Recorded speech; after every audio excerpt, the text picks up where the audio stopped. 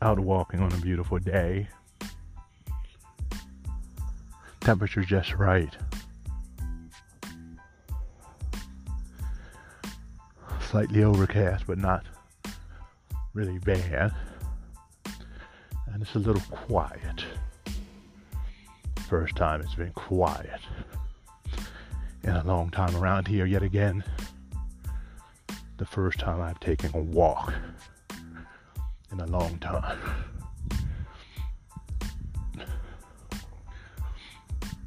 I guess when you stay in the house too long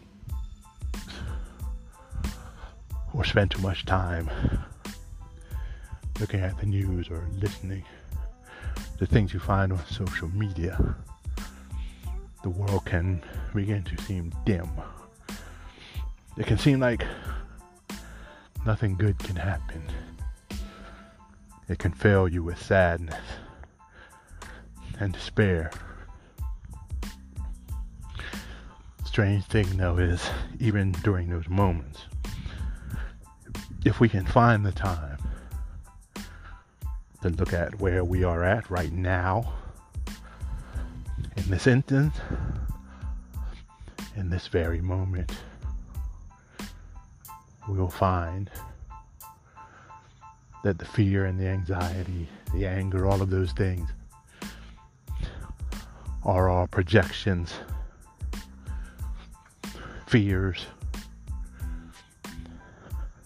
remembrances of things that happened in the past that caused us pain and suffering, things that we never completed or brought to an end, being projected into the future. And we will find that we are not living in the now in actuality, but in the fantasy world that we create. It's time to stop doing that and to learn to live in the now. And a major way we can learn to live in the now is through allowing our creative selves to awaken. You might think you don't have a creative self. You may think that you can't create things well enough or good enough, or that the things you do are just mediocre and meaningless. But in truth, every time you create something, you move from the state of being a consumer, a cog in the machine called unregulated capitalism, to godhood, to the embodiment of the self, the true self. Because the thing that each and every one of us as human beings were put on this earth for was to be extensions of that creative power in the universe that some call the Holy Spirit, some call Shiva, some call the Goddess. Goes by many names, but it is that energy, that spirit, that causes us to shape and reshape our reality, to take elements, reconfigure them, and put them together to make something new and exciting. And as we reclaim our creativity, and as we begin to make things new and to make them exciting, we will find we won't be sad. We won't be suffering. We won't be in pain. We will be alive and fully alive. That is what life on planet Earth is about. And this is something that is open to each and every person right now. What gets in the way of your creativity? What gets in the way of your life? Is it other people? Perhaps some angry or stiff-backed boss, or some person who is afraid to laugh, someone who you have never seen let a loud belly laugh come out. Or perhaps it's you're worrying about the future. Maybe you think that you don't deserve to be able to laugh, or deserve to have fun, or that if you begin to laugh and you begin to enjoy life, you might forget about those suffering. You might become so hard-hearted that you begin to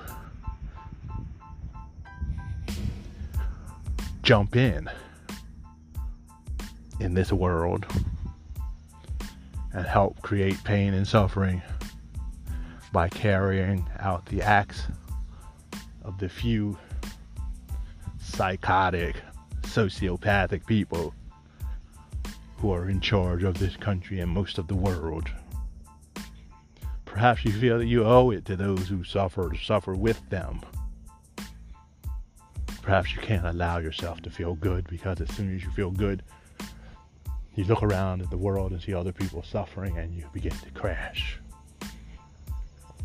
I think this is part of the trick, though. The dominator system we find ourselves trapped in always needs allies. It always needs people to go along. And it always needs people who will take on the guilt of the system and blame themselves. Because guilt and shame are two of the best weapons of the dominator system.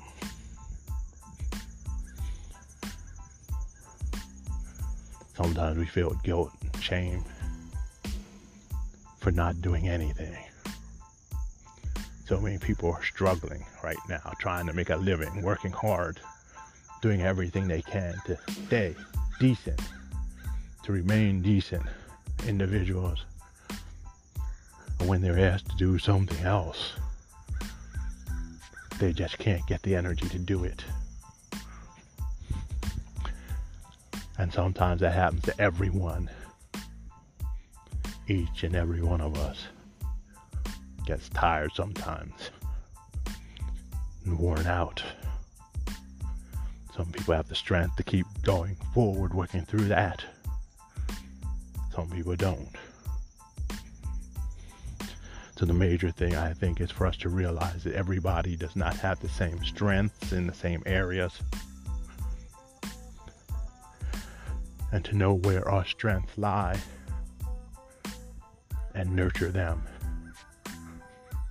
And where we don't have strength, to slowly build them if we like. Or be in a community where other people have those strengths. Because through working together, the human family grows strong. Through working together in hostile environments with very little weapons at their disposal, the only way the human beings survived was by working together, living together, hunting, fishing together, meeting with each other, building shelter. It's time to go back to these things. It's time to go back to creating a community, not following madmen and women who hoard up so much money, so much land, so much property that they can never use it, and then convince us that we are weak and useless because we don't do that. It's time for us to return to our sanity, to reclaim ourselves, and reclaim our God-given power to play, to experiment, to create, and to grow. That is our goal. That is our mission in life.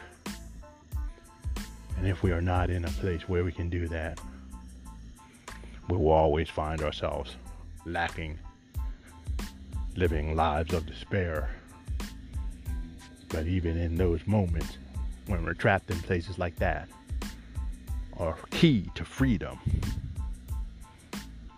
is beginning again to create, to play, to laugh in the face of anger and stupidity, to find joy in everything and not be afraid to express it. And as we do that, we shall be free. We shall be free indeed. Free at last, free at last. Thank God Almighty. Free at last.